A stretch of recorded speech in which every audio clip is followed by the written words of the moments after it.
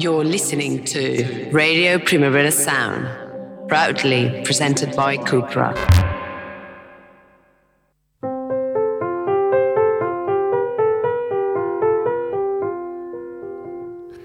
Welcome to the Weekly Review, a radio show where two adult survivors of an 11-day festival deal with the inevitable come-down blues by looking back and cherishing some of the many moments of joy provided by all those wonderful, wonderful bands and artists who we watched perform and come by our studio for a chat. Today, we reminisce. We'll try to remember some of the things that happened at Primavera Sound and re-listen to some of the things artists like Interpol, Khruangbin and Phoenix had to say.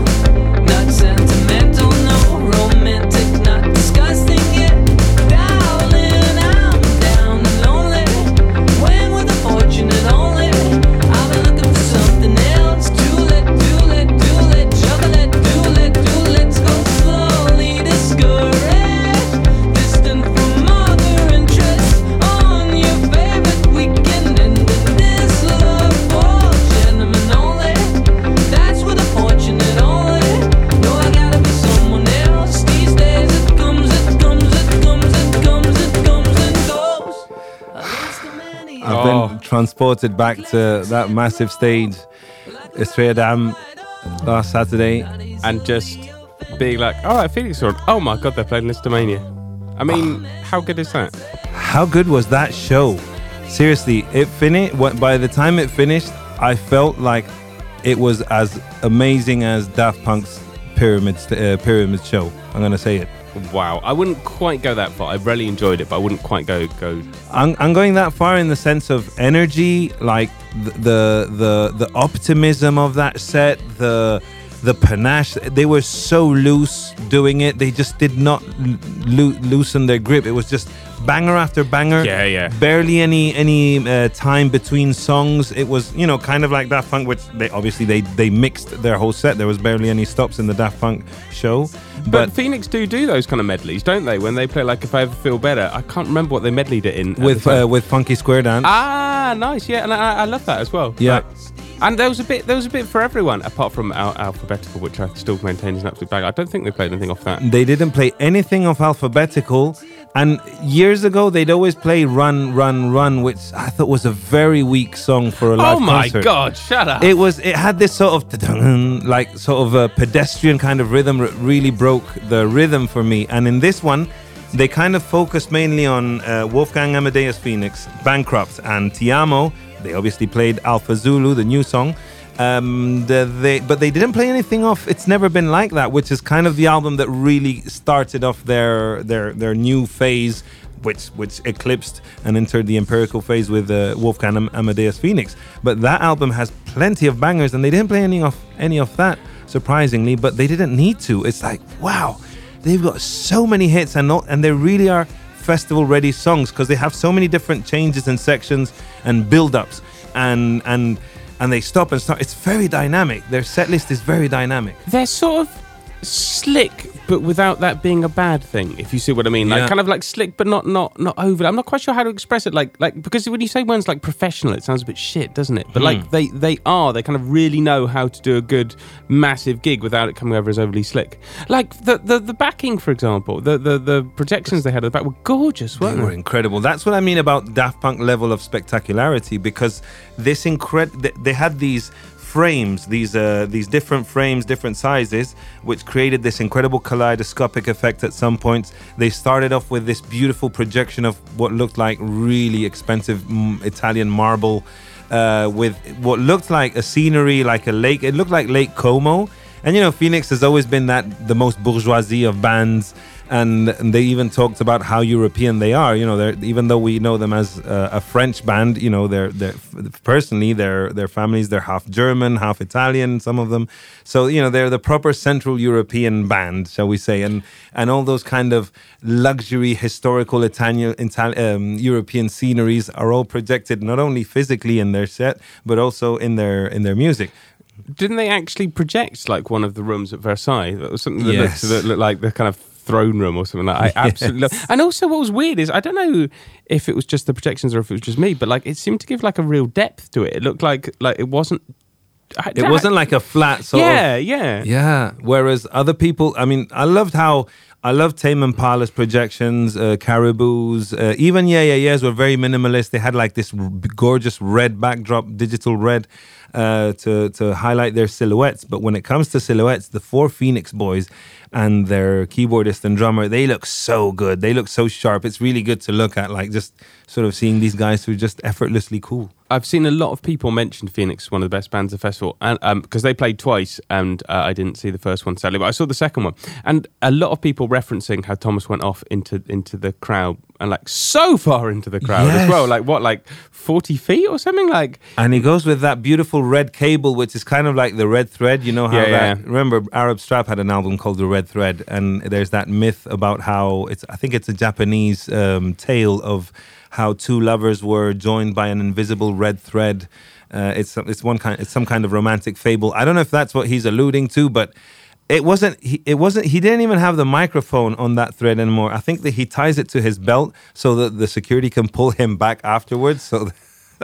Which I thought was very funny. But I remember we were talking to him, and he's like, we talked about the Pablo Español gig, which was obviously a lot smaller, 4,000 people or whatever, and he got hoisted up in the crowd. And I think we asked him if he was going to go into the crowd. He was like, "Oh, I don't know, you know, it's like big," and he just went for it.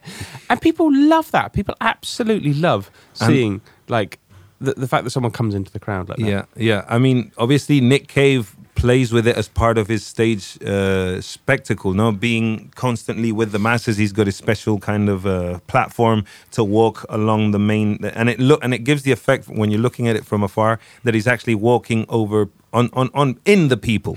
But Thomas takes it 50 meters further ahead, and he rolls and he stands. He manages to balance himself, and it must be amazing because it's a proper teamwork. It's almost a nod to Castellers. Because that's what Castellers, the Catalan, the human towers, that's what they do, right? They stand on shoulders. They've got a very geometrical system for doing this, but he does it. Obviously in Catalonia it makes sense. And we didn't ask him about that. We should have said, is this an idea you got from watching the Concurs de Castells? Do you know what? There were so many things when that interview finished. I was suddenly like, why didn't I ask about that? I know. Because we had Laurent with us as well, who was in Darlin with Daft Punk. And I could have asked like about 1,000 hours of things about that, but we'd been waiting. I mean, they weren't late or anything, but we've been waiting around for a bit, and like Fred again had cancelled, and we were a bit sort of nervous. I think the interview went really well, but I remember I was a little bit flustered when it started off, which kind of explains. Also, the other thing is, I bet if you'd asked them about Castellers or the Red Thread, he'd probably known about it because they're that cultured. I love the thing we were talking about. In an interview, we're like, "Oh, who sequences a good album?" And he said, "Well, you can't beat Johann Sebastian Bach." And you're like, "Oh my God!" And then explain why. You know, it's such a Phoenix answer. Like they're not going to say like, "Oh, well, you know, Kraftwerk do a good sequencing," or I don't know, Todd Rundgren. They're like, "No, Johann Sebastian Bach." I'm like, "Wow, because guys. The key goes up or something like that." I'm not entirely. Obviously, you can listen back to that interview. Yeah, and that interview was very nice because we talked about Philippe Zdar, who sadly passed away, and he was he was almost like a fifth member of Phoenix. He's always been with them. He's produced many of their albums, and he's always been around and helped guide them. Everyone who's worked with Philippe Zdar talks about how he was such a champion of talents, and how he would. His greatest trait was he was such an encourager. He'd always get bands out of their low self-esteem points or whenever they'd be in a creative block. And everyone who speaks about Philippe talks about his amazing positive energy. And Phoenix even dedicated a song to him and projected his name on their stage. Which was a very, very nice touch.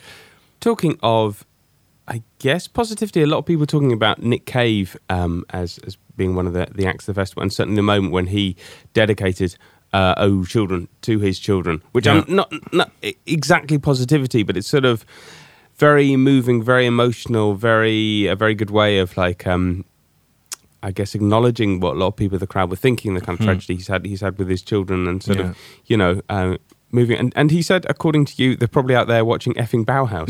Yeah, that was he's like, with his dry sort of swim, he's like, yeah, they're probably out there watching effing Bauhaus. Does he have beef with Peter Murphy or something? You'd think that. No, I think that was just a joke. Yeah, I think it was probably also just an acknowledgement, like the two goth kings were on at the same time. Yeah. So I missed. You know what? Bauhaus have played occasionally over the last 10 years, or you know, they've reformed it once in a while. And whenever people go and see them, it's like, yeah, the gig wasn't so good. And lo and behold, the time we didn't go to see them because we were watching Nick Cave and the Bad Seeds, apparently it was one of their best concerts they've done in years. Well, just keep your wheeze to yourself. I went to see them. Oh, you did? Yeah, which means I didn't see Nick Cave, which was a bit painful. But how was Bauhaus? Really good. Really good. Right? Like, I mean, obviously, I was comparing it to my Sisters of Mercy experience. Yeah. For very obvious reasons. Yeah. And I've droned on about this enough, but basically I went to the Sisters of Mercy and they were shit and couldn't care and were really quiet and all that kind of thing. And Bauhaus, and another key goth band, and I went to see them, and they were absolutely the opposite. Like, loud, sounding really good. And they obviously really, really cared. They just really, really played it incredibly well. And I was a bit blown away. I was texting a friend of mine who's like the goth fan, and he was like, I can't believe you're watching Bauhaus. I've waited, wanted to see them so many times, and I've never managed to do it. And they were awesome. Although the only thing I'll say is, I realised, I was really excited about it, and then I realised about 40 minutes in, I literally only know one Bauhaus song. And they played it, and it was really, really great. But it was like Bela Lugosi's yeah, exactly. Did they play the 10 minutes of did it? They? Yeah, did they? Oh my god! But they were like surprisingly disco-y and dubby. They were really, really good. Like totally worth it. Were they better than Nick Cave? Maybe not. Have I seen Nick Cave before? Yes. Was it the right decision? I don't know. Oh, and also if we're looking for best look, P. Murphy was looking good. He had a kind of a silver suit, didn't he, or something? It looked like from the photos. Yeah, something like that. Some shiny, and was his hair dyed blonde? Was it? I don't know if it's from the lighting and stuff, because sometimes they had such a atmospheric stage set that I don't know what the actual colors were, but they were very good from what I see. Was that a Relive concert? Are we streaming that on our? No, I don't think so. I know. This is a good thing, ladies and gentlemen. If you keep listening to RPS all throughout the week, we are reliving some of the concerts. We're playing them back on our station, so make sure you tune in to hear what the band sounded like at Primavera Sound. What I did appreciate was every band seemed so happy to be back. First of all, performing at a massive festival after these 2 years of not being able to, and there have been many festivals celebrated since lockdowns have been restrictions have been lifted. But this felt like the official start of festival season. All the bands were super happy to be playing. Yes. That for me was one of my favorite gigs at Primavera Sound because they were so grateful. Karen O, Nick Zinner, and Brian Chase, they kept looking out into the crowd like they couldn't believe they were back, that they were playing to such a massive audience, and they were so. And Karen O she did this wonderful thing where she kept delaying, like extending the intros to songs like Zero or Y Control, like letting the loop sort of drag on before she'd start opening them with her singing. And she was just sort of taking in the moments, like looking at the audience and sort of taking her time. Like it was almost as if she was gathering energy to like sing these songs that have meant so much to her and to her audience. And it was really emotional. And she was doing half the things she'd do 20 years ago, where she was such a explosive performer and diving into the stage and spitting on everyone. She was dialing it back halfway, and it was still amazing. Like she didn't need to pull on all the stops that she'd pull out 20 years ago, if you know what I mean, where she'd break her leg and everything by performing. She was half Karen, and it still felt like a full blast Karen O. See, I didn't see them, and I think I was doing things with my kids. They were on reasonably early, weren't they? Like 9 or something. 9, like that. yeah. I missed them, and I felt quite bad about that. But I mean, how many things do you? I mean, it's like I didn't realise they hadn't played in so long. Like, was it 10 years or something? No, I think they did play in 2018. I think they did play some kind of festival in UK or something. So it's not like they haven't, like they've been totally inactive, but they have been. they haven't been constant. They haven't been on the constant festival touring circuit, or they haven't been touring on the back of their amazing legacy. I think they did a kind of a one-off. I seem to remember finding something on YouTube. They've played a few, actually. They played a few gigs before this, but like, like a few. I mean, I guess you could. I don't know if you can call them one-up gigs, like Brixton Academy, things like that. And then in 2019, they did a few things, like only a few. 2018, a few, but like they haven't really been that active. They haven't, and she even said during her show that she had considered quitting, like giving up music and stuff, and that this show felt so special, and that they were really, really happy to be back, and that this has made them recalibrate. Also, I've got a little, things that happened backstage. I managed to sneak in to watch the Strokes from the side of the stage when they were 3 songs away from finishing their set, and the 3 of the Yeah Yeah Yeahs were there watching side stage. Obviously, they're friends of the Strokes. Julian actually put out Karen O's solo album on his Cult Records label, so they're close friends, and it was great. Not only seeing the 3 Yeah Yeah Yeahs together watching the Strokes, like they really are a family unit. It's not like, bands that they kind of, they still tour, but they're not exactly like the Strokes. I get the feeling that there is a little bit of, I don't know, maybe it's just, this is just my speculation. I got the sense that the Strokes are famously not super close. Like they keep business running. They tour because they're a massive headline act. They still get shitloads of money paid to perform, and they still, they release wonderful music. The New Abnormal was even awarded a Grammy Award. It was even awarded our album of the week. It was our album of the week. So they still get their work done, but it's been years since they were like the gang of friends, shall we say. And someone said, yeah, like when Julian was doing his awkward stage banter between songs, like there was a moment where he tried to grab Albert Hammond, and Albert kind of ran away, like no, don't rope me into one of your cringy stage chats. What did you make of his cringy stage chat? I couldn't make it out because he mumbles, and from where I was watching, I was all the way behind, right at the back, so it was a bit muffled. And then when I was side stage, you can't really hear his vocals on the PA because it's not good sound watching a band from the side of the stage, I must add. The best place is up front, even if you're on the side or whatever, at the front, always watch shows among the people. Or at the mixing desk.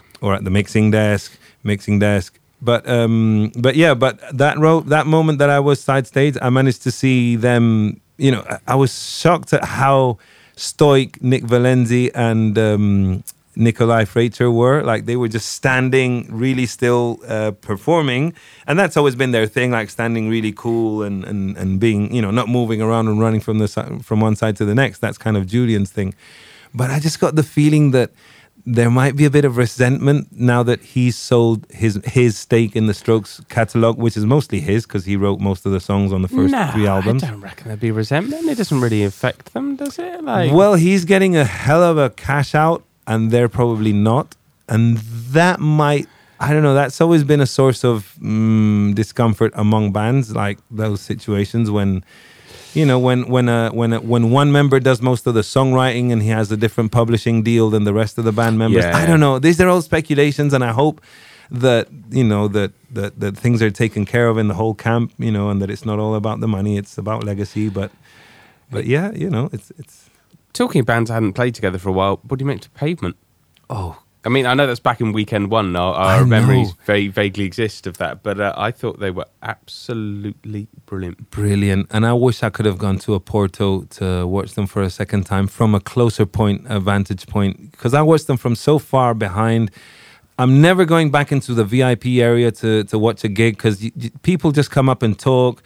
And it's nice to run into people at festivals and stuff, but when a band like Pavement that have reunited for this occasion, and they're probably not going to tour in a long time after this tour, please, let's just be respectful and watch the show. Or I should have been more respectful of Pavement and just gone out front and battled my way with to watch them from between the crowds where the people are quiet and watching the show. Well, but I do remember songs. The new and slightly controversial VIP area? Yeah. That was a very good place to watch Pavement, I found. Yeah, because there wasn't that many people. I managed to watch the last 3 songs from there, from the Golden Circle, which was no longer at the front. If anyone who wasn't at Primavera this year, they decided to put the VIP Golden Circle next to, surrounding the sound mixing desk, shall we say. And for Pavement, it wasn't packed, so it was comfortable. And I just thought you could see it really well, hear it really well. I really enjoyed Pavement. It was actually one of those times when I did manage to go and see them from start to finish and basically, just listen for most of it. And yeah. I think we were saying that I found what they played a little bit surprising because, they did play like, Summer Babe and Cut Your Hair. But also, there was a lot of songs I wasn't necessarily expecting. Yeah. Like Serpentine Pad, for example. Serpentine Pad. I keep on going on about that because it's one of my favourite songs and they never play it. And they played it. They played it. Secretly called numbers, and they sounded better than they've ever sounded. Like they sounded beefed up. They sounded perfect for such a massive stage because they had this new keyboard player. Yeah. Who beefed up the songs and did some of the choruses, and just sort of it sounded more cohesive than they've ever done. And wow, I really do hope that after they finish this tour, either they get they could record another album. Come on, Dinosaur Jr. is still recording great albums. Ride, who we talked to, they're still making relevant music. I think all these bands that get together, they figured it out. They don't sound stale at all. They sound. There is a craving. Even the younger generation now, Gen Z, is appreciating that kind of slacker 90s indie sound. And let me say as well that I was looking basically on Pavement Reddit. They were talking about our interview with Pavement. And somebody there said, I'm so glad Malkmus is in a good mood. And I was like, yeah, he was in a good mood. He was enjoying it. And, they see the picture after he's got a wide smile. And, I get the impression maybe being a Pavement is slightly more difficult or difficult for him than for the others. He's maybe slightly more ambivalent about it, but I think he was definitely enjoying it. He's in a very good mood when we interviewed him, very good mood at the gig, and I think that really came across. I think it speaks really well, and they got lots of gigs coming up. So yeah. It was nice seeing the whole of them back together, and you could sense that they really are getting famously well on. Is that well said? They're getting on famously well. Yeah. And that's the nice thing. That's what I love about seeing bands that have a history that, they might have had some turmoil maybe 10, 15 years ago. And all of a sudden they're happy to be back. First of all, because everyone has been in a pandemic. So all of these bands were just so thrilled to be playing all these massive audiences and people receiving them so well. It really was a once in a lifetime Primavera sound in that sense. Like, I hope this happens from now on, but maybe next year people will be like, yeah, we're back to the grill of been doing it for a year. We're doing this, we're tired. We want to, and it's festival after festival, and no. This felt like we were very privileged to be one of the first festivals of the season in the world. And them enjoying it so much. Hey, should we play an extract from our Phoenix interview? Yes, shall we? Because Alpha Zulu. Well, did they confirm that that's going to be the title of the album? No, they didn't. I don't think they said. Yeah. But we got loads of exclusives on the album. Loads of exclusives. Listen to this one.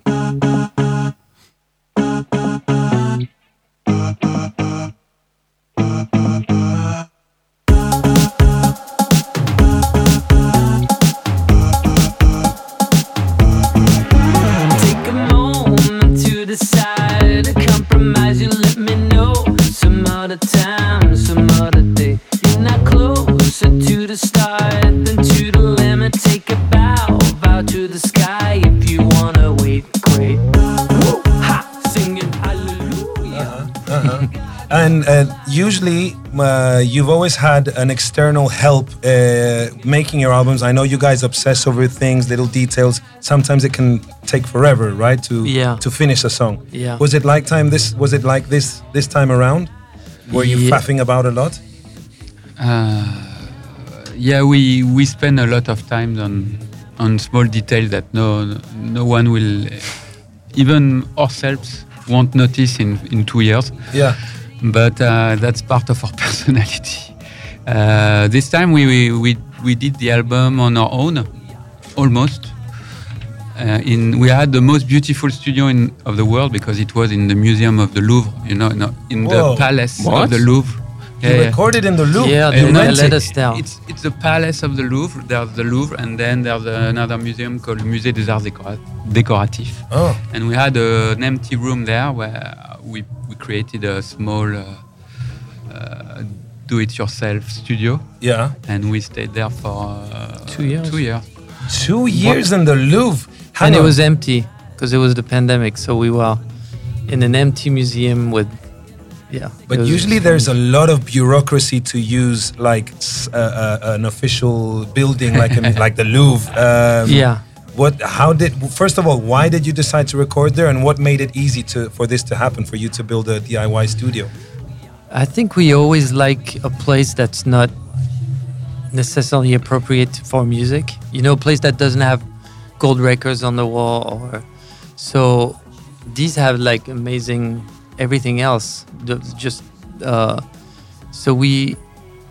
When we knew we could, I remember with Chris walking in the garden, being like 15 or 16, and thinking like, what are all these rooms? I'm sure some are empty, some are, and then it was possible. Somehow they were looking for a band.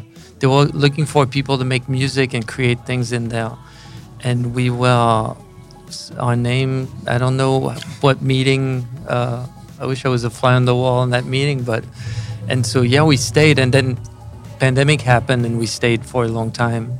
Yeah. And I get you close to sublime, the alibi of Mona Lisa, immortalized, decapitated. Wouldn't change, I wouldn't try, and not a second till I rise. A hologram waiting for the tide break. Woo! Ha! Singing hallelujah. Pray to your God, cover your lies, go to Guru. Woo! Ha! Singing hallelujah. Run for your life, cover your eyes. Alpha Zulu, I choose your body over time. I mean, which band do you think would record in the Louvre? I mean, if you had to choose one, it would be Phoenix, wouldn't it? Phoenix. I mean, and when we started like sort of speculating with them, it's like, because they said they produced it themselves, and we asked, well, who did they have any kind of external help, or any of their many friends who are producers who would come in to listen, and they'd play tracks back to. And I sort of sheepishly suggested, did Thomas Bangalter from Daft Punk come in? And Laurent goes, how did you know? I'm like, oh, well, I don't know how you know that. I don't know how you know that. It's like, do you have spies? And it's like, yeah. So we could kind of, if we were clickbaiting journalists, we'd say Daft Punk kind of co-produced the new Phoenix record, but no. Well, sometimes people get executive production credits for just coming in one day and saying, turn up the knob, turn up the bass on this one maybe, and repeat the chorus in that one, and then it will work. You get 2% for being in the room, don't you? Yeah. Something like that is the popular. But that's the thing, that's another thing that's amazing. It's like, look, you're like teenagers in France. Thomas Bangalter, Laurent Brankovic, you're all mates since you're 12 years old. You're all sort of deciding to play in bands together. Daft Punk were famously called Darlin before, and Laurent Brankovic was their guitarist. So all of a sudden, you both become two of the biggest bands in the world. And, that always strikes me, like the probabilities that you and your childhood friend become world-dominating forces in festivals and music and winning Grammys. They've both won Grammys. Because that's the thing. Like you think about Darlin, and you're like, well, two of them went on to form Daft Punk, and you're like, oh, the other one must have felt awful. And they're like, well, no, not really. Phoenix became Phoenix. Great time, Remember when the Phoenix played Madison Square Garden, and all of a sudden at the end they're like, forward, make it, and all of a sudden Daft Punk appeared. They came lowered from the ceiling, didn't they? What looked like a spaceship or something. And what's amazing is that they revealed that because they were going to play headline Coachella. Oh yeah. That the same year, I think it was, they were like, okay, we have to do something special. And it's like, well, we already brought Daft Punk out at Madison Square Garden. It'll be kind of obvious. And, they're so cool that they don't want to repeat themselves. And they were like, and then they were very candid in responding about that now kind of infamous collaboration when they brought R. Kelly on to perform a mashup of 1901 with Ignition, if I remember correctly, and it worked really well. It was a very sort of it was very talked about. It's like what an unexpected thing, like Phoenix with R. Kelly doing this weird crossover, and they spoke about how they felt about when they watched the documentary and found out everything that the world found out. I thought they answered that really well, because you asked it just at the end, and I thought, oh dear, well, let's see, is it all gone really well? Let's see how this goes. And they were like, no, they answered it like perfectly well. In fact, Thomas went, you're speaking about R. Kelly before you'd kind of got out, because you were getting around to it, and he was like, he because I guess this is the one thing I remember for many years there was sort of rumours about R. Kelly, and people were like,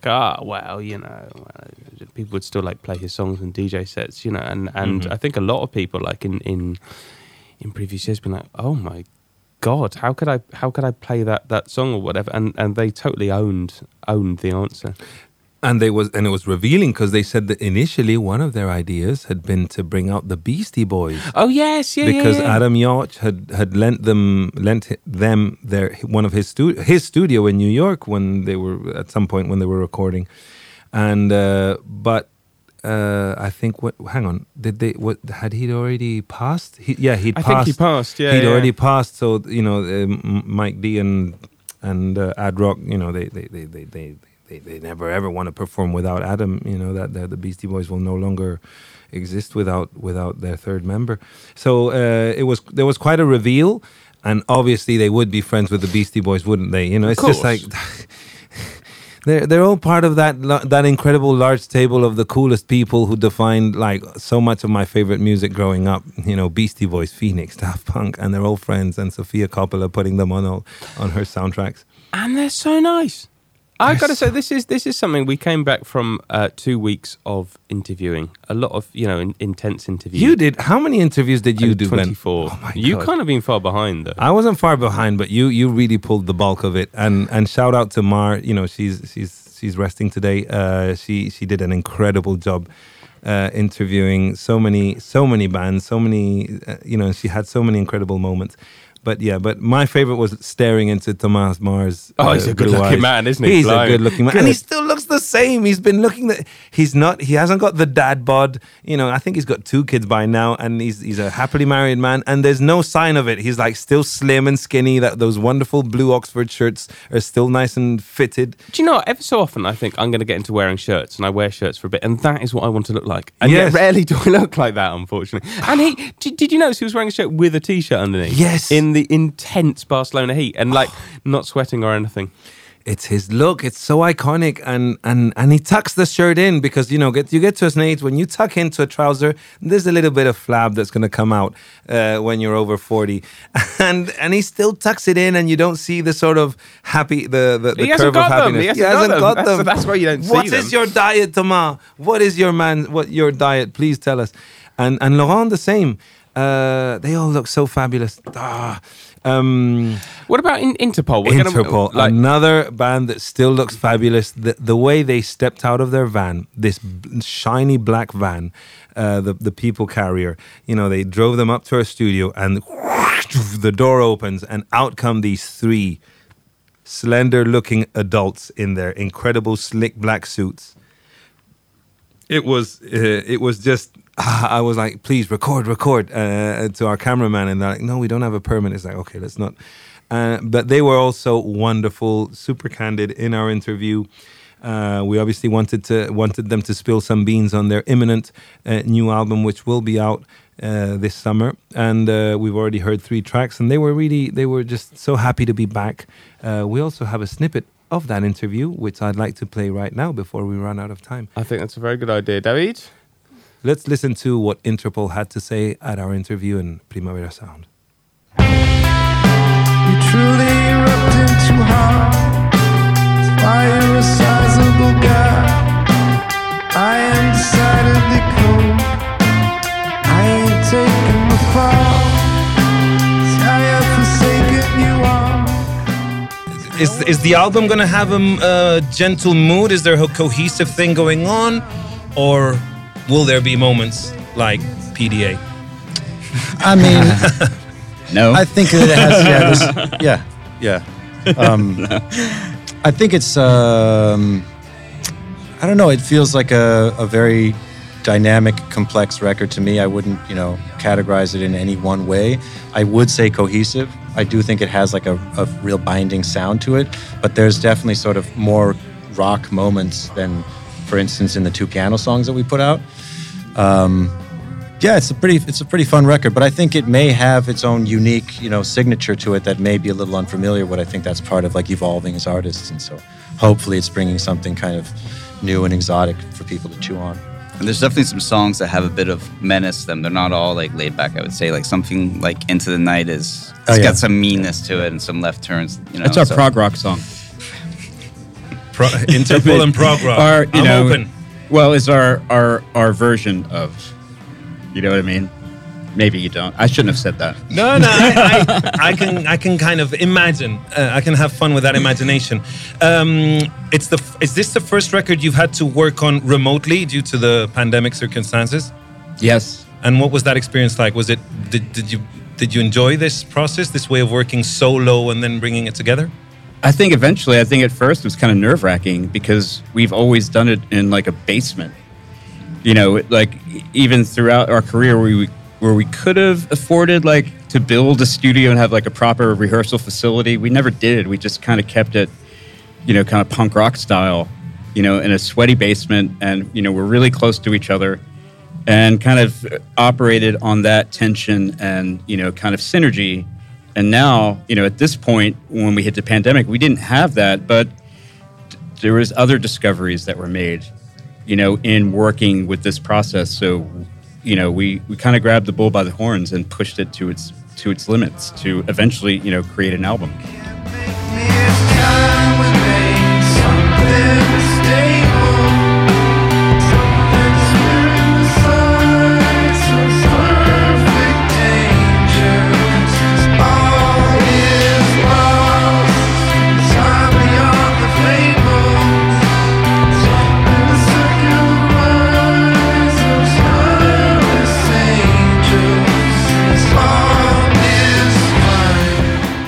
Really looking forward to seeing that, to listening to that album. I enjoyed their show. It didn't feel much different from the last time they played, but I like that that's what you have to expect from Interpol. They're down to business. They're going to keep things dark and moody. They're going to have the bangers, but they're also going to play songs like Leif Erikson, which, by the way, I have to say, Daniel Kessler, after the show, confessed that they added Leif Erikson to the set list after our interview, where I suggested that it's a fan favorite. I really love that song. I can't. You basically play with Interpol. You're basically in Interpol. Well done. That was, I almost cried. It's like, really, you've added it? Oh, was that? Well, I'll go. Hang on, you've interviewed them a few times. Yeah. And you've seen, which one of them lives in Barcelona? Daniel has a house here. And you've seen him around in Bar Brutal for some organic white wine. You know him a bit, right? Yeah. Yeah. Okay. Yeah. And he's super sweet. And Barcelona's his home now. Second home away from New York. But and it's a shame. Well, it's a shame they had to go and play Oporto the next day, so they kind of didn't hang around that much afterwards. But I wonder. I have no news from Porto. Like, what did it happen? Like, it happened. Who went from our office? Like, was there anyone? I have no idea. I'm slightly confused by this. Like, some people must have gone. Yeah. But like normally, the Barcelona finishes and you sort of see exactly who's going. But I have no idea who went. I mean, they must have had like a parallel team or something. Yeah, you can't obvious. have. And they know what they're doing. I mean, they're the partners in Porto. They organize festivals. I think it's the same people that do Paradis Dakota, by the way. I'm not sure. But anyway, it must have gone well. I remember there was a beautiful photo of Warren Ellis hanging around with Pavement at the backstage at Porto. Steve Malkmus went a few days earlier to enjoy the city. It's such a beautiful city, Porto. But yeah, it's like we were so absorbed at the Park del Forum that we almost forgot that our twin festival was happening at the same time, and all these performances were going down there. Because bands would sometimes say to us, "Oh yeah, we're going to Porto," and I was like, "Oh yeah, I forgot about that." Hey, do you know what I thought was really cool? Let's See Grandma. They were like a late addition to the bill, and they only found out about it like 3 days before or something like Really? that. That's really cool. Like, I've always wondered how that happens. Like, because I think festivals like have lists of bands that they can call on if someone drops out. Yes. But I also think when someone drops out, there's probably an element of just being like, Let's Eat Grammar are cool, and Let's Eat Grammar are cool, and getting in this play. In fact, your interview with Gabby on the very first day was really interesting because actually before the first day, because you were talking about this and how hard it is to replace bands. But like, they were just like, oh, well, a few days ago we got a call and like we'd like to go, and like, and they went. It's funny because Gabby in the interview said it's not like we're a football team and we've got players on the bench, like, oh, this one's fallen, no problem, we've got Benzema to put up front, no. But agencies apparently are always waiting because there's a lot of, first of all, I don't know how negotiations go that way, but basically if you're a talent agent, this is part of your job. It's like keep a lookout for inevitable cancellations at festivals. So you always have your bands ready to send over, bands that maybe don't need much of a backline, that they're not like Dua Lipa who has her own show or Tame Impala who bring their own show, and it's like, no, we can't perform if their trucks are in Poland, and they won't get there in time, that kind of thing. No, it's people that you can just rent a Learjet, send them over, and as long as they've got the basic sort of things, I think, well, that's the good thing about hip-hop artists like, Tyler, he doesn't have, Tyler's got an incredible stage setup, he can't just fit in last moment. Speaking of Tyler, I forgot that he was in Barcelona for so many days. Any reports of seeing him around and about doing cool things? Apparently he was staying at the Edition Hotel, which is right next to my house, and I did not see him at all. And the chef from the restaurant, the Mari Rufo, shout out Samu, he was like, I was taking out the garbage Saturday night and I saw that your mate Tyler. I'm like, what? He's like, yeah, your man Tyler, he was out there, with all his security guards, and I was like, damn it. Hang on, I've got to say that the Edition, that hotel next to your house, I find quite depressing from outside. It looks like this great black monolith. I'd have thought he could have had someone a bit. Well, it's one of those sort of designer choices. It's very Belgian in that sense. You know how Belgian architecture is very austere and dark and I can't say it's the nicest facade, but inside it is beautiful. It's got a very beautiful scent. No, I wouldn't say beautiful. It's just got a very characteristic scent. It smells like, and I was thinking about it yesterday, in a good way. I know if I say armpit, you're going to think, what? But imagine like a very clean person's armpit, like someone who uses like natural oils and like sort of wood oil extracts and under her armpits, and it's a nice sort of smell, but it's human at the same time. Well, it smells like that. And God, that sounds awful. It sounds awful, but it's not. It's like sexy. It's like, it's musky. It's a really kind of, what's this kind of smell? The Edition Hotel. It kind of makes you feel a little bit sexy. Hotel smell is important. It is. And Ian Schrager, who also founded the Studio 54 and founded the Edition Hotels, he knows about this. He knows a thing or two about sexy odors. It's probably what he tried to channel. I want this to smell like backstage at Studio 54 at 4 a.m. when Grace Jones was there and stuff. I don't know. It might, maybe it's the smell of Grace Jones. It might be. Yeah. I'm going to look into that. So Tyler performed in Barcelona and it was a hell of an event, but so many people. This is the thing. We were very spoiled Primavera goers this year. There were so many headliners and there were so many prisms to look at it. It was like a goth edition with Nick Cave and Bauhaus and Varg. I accidentally, because I was just sort of strolling by there, I was like, what's going on at the WeGo stage? Shout out to the WeGo stage. Loved it. Big fan of that. Shout out to Napalm Death. You went and watched Napalm Death, and I got a bit of FOMO, like I should have gone and seen that. They were so good. So I accidentally made up for that by seeing Varg Vikernes with his new outfit. Varg, who used to play in, was it Burzum? Yeah, something like that. One of those Norwegian death metal bands. Here I am typing to Google my search. No. He was from Mayhem. Damn it. The one from Gorgoroth. I don't know. I want to get it right. Well, Goat Pervert. Why is it not? You've lost me. I've lost. Damn it. Sergi's usually good on this. All the death metal fans are going to like burn me at the stake if I get this wrong. Anyway, I saw a death metal act and I think it was Varg Vikernes. Because I keep saying Varg Vikernes. Anyway, I saw a death metal show, which was amazing, on the WeGo stage. And that was probably one of the, Sergio was saying that it was one of his favorite stages because that was where Caroline Polachek performed, Jenny Beth. No, not Caroline. Hang on. No, WeGo is what used to be the Adidas stage, right down at the bottom Caroline of the port. Polachek was Plenitude, which is what used to be Pitchfork. Oh, she did Plenitude. Yeah. I thought she was stuck on the WeGo. Okay. Yeah, stuck on the WeGo. WeGo rocks. That's where Napalm Death play. That's where Yeah, I didn't mean. I mean stuck in the sense. Okay, yeah, stuck sounds negative. No, because it's a smaller stage, so you get the intimacy with an audience, and it never gets too crowded because they kind of put the edgier stuff there. But yeah, I got my dose of black metal on very atmospheric black metal, I must say, on the Saturday night, and I hope I get the artist right. But what else did you see down at that stage?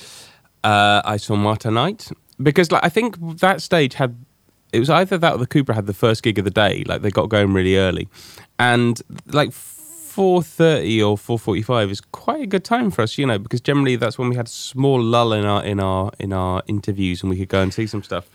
Sorry, I've got it. Gal's weird. I kept getting Varg because I knew there was two A's in the name. I'm sorry, death metal enthusiasts. What I meant to say was Gal, the wonderful Gorgoroth leader. Gal, he came with his new band. Gal's weird. He had his face totally painted in black and white. Them. Oh yeah, and he had his two guitarists and his bassist, headbanging and with their sleeveless T-shirts, this incredible dark Viking energy. It was just a very visceral experience, and I watched half an hour of it. You know where I'd come from watching Fred again, because he played twice, right? So he played on Plenitude, and I ran.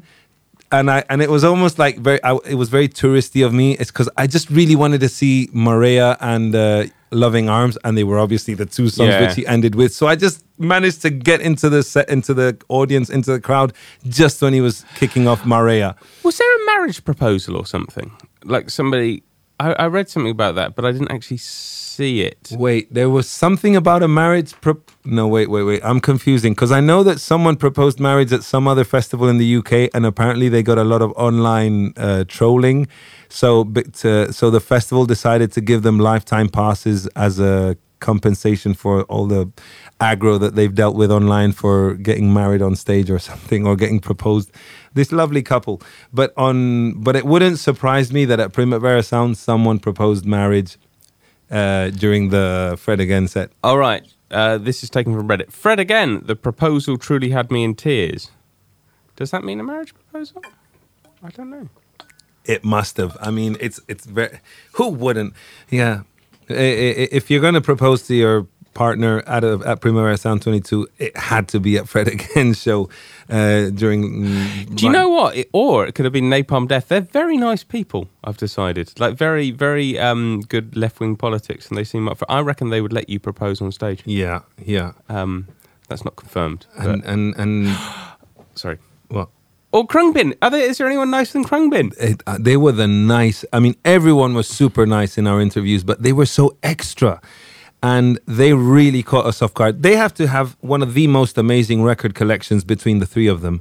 And I would pay good money to visit their barn studio where they rehearse, looking out into the open desert. Imagine Witching Hour. They're in what Texas city? Because I confused. I said that they were from Dallas I think and they're from Austin or Houston. I think they said Houston. Anyway, all of Texas. It must be a great place to visit.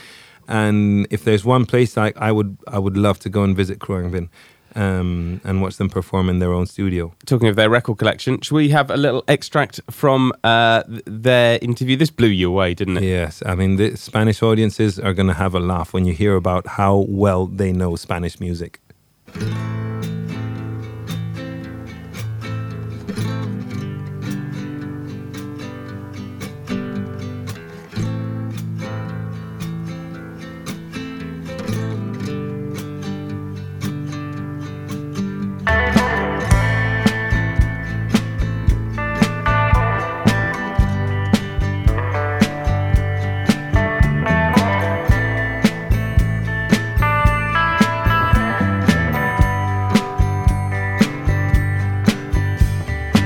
say you like the wind blowing through your I wanted to know, like, what about Spanish music? Because you're such avid music fans. Are there Spanish bands that you like? Yeah. Well, your second album, a lot of it even had a Spanish title. Con todo el mundo. I like Las Grecas. You know that Yes. yeah, I love Susana Estrada. Gózame ya. Yeah, it's like, yeah, I mean, she's a freaky woman. I love it. Live for it. I like Paloma personally. She's huge. So, yeah, I've been digging back into her catalog recently. And I like the stuff that she's doing too. Yeah, El Fadi was a big influence for us on the last record. El Fadi. I mean, we would never imagine any band, especially from Austin, Texas, to name drop El fucking Fadi. Like, he is a god in Spain. You know, in Spain we have Julio Iglesias and El Fadi, and you're either one or the other, because Julio Iglesias was like the music of the rich, the music of the wonderful, and Fadi was like the working class hero. You know, so it's like there's always been the two Spains, no? And Johan, whose T-shirt were you wearing last week? I'm a Julio Iglesias. Well, I aspire. I like some Julio songs. There's some. It's not the like big songs that we like, but there's a couple jams of Julio that I like. But yeah, Pelota, our song off the last record, was a very El Fadi inspired song. This is it's a little like Chili Pepper, you know. Oh my God, we have the headline already. This is of this show.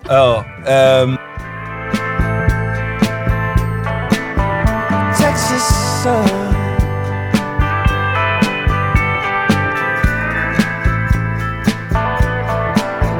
Texas sun.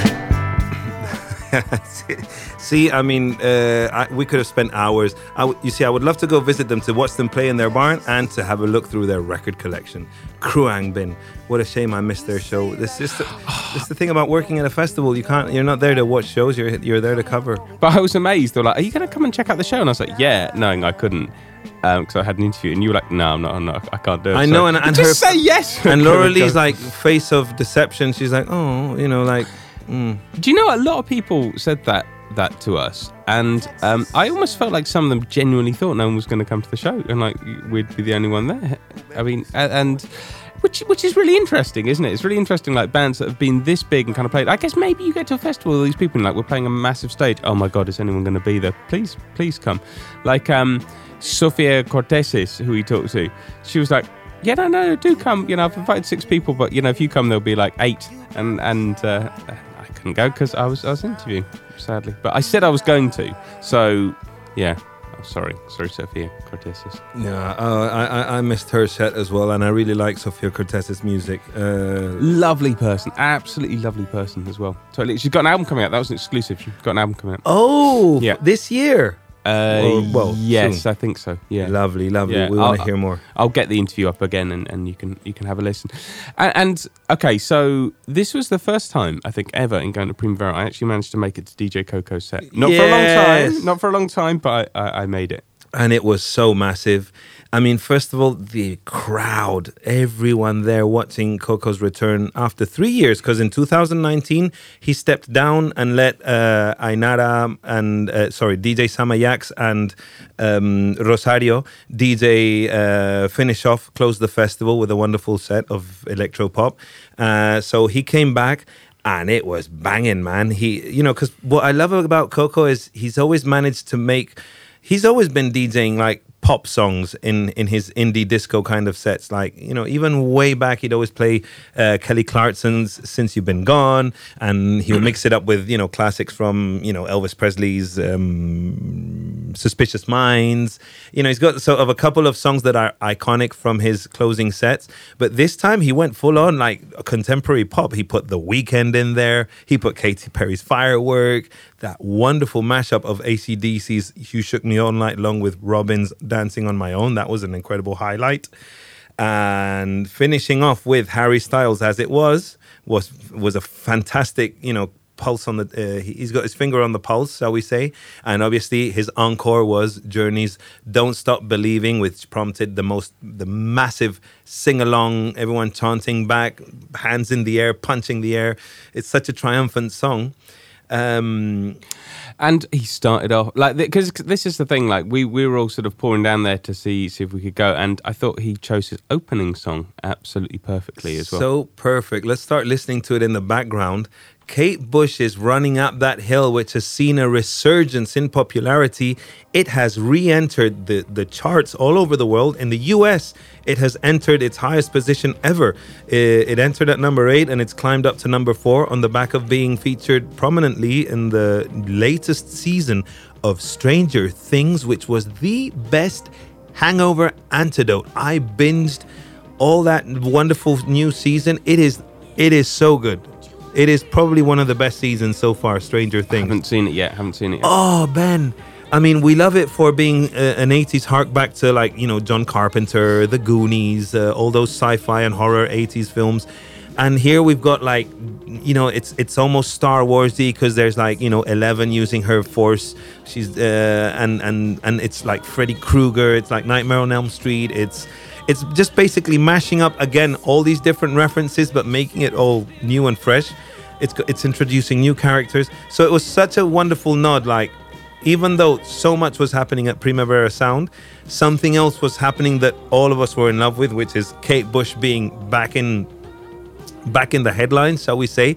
And the fact that she's been so... Sorry. Oh, you're right. Good DJing. This is what it was. It's choosing that tune that, if you think about it now, it's like, my God, it's evident you had to put on Running Up That Hill. But it didn't occur to me. If I'd been DJing, I wouldn't have known what to do. Johan is having something of a coughing attack. I hope he is okay. But I think it might be the chance to say goodbye for another week. We'll be back next week. Johan hopefully will be, if he's still alive. I think he's all right. Oh, God. He's crying, laughing. Right, we'll see you next week. It's been an absolute pleasure. This is Kate Bush.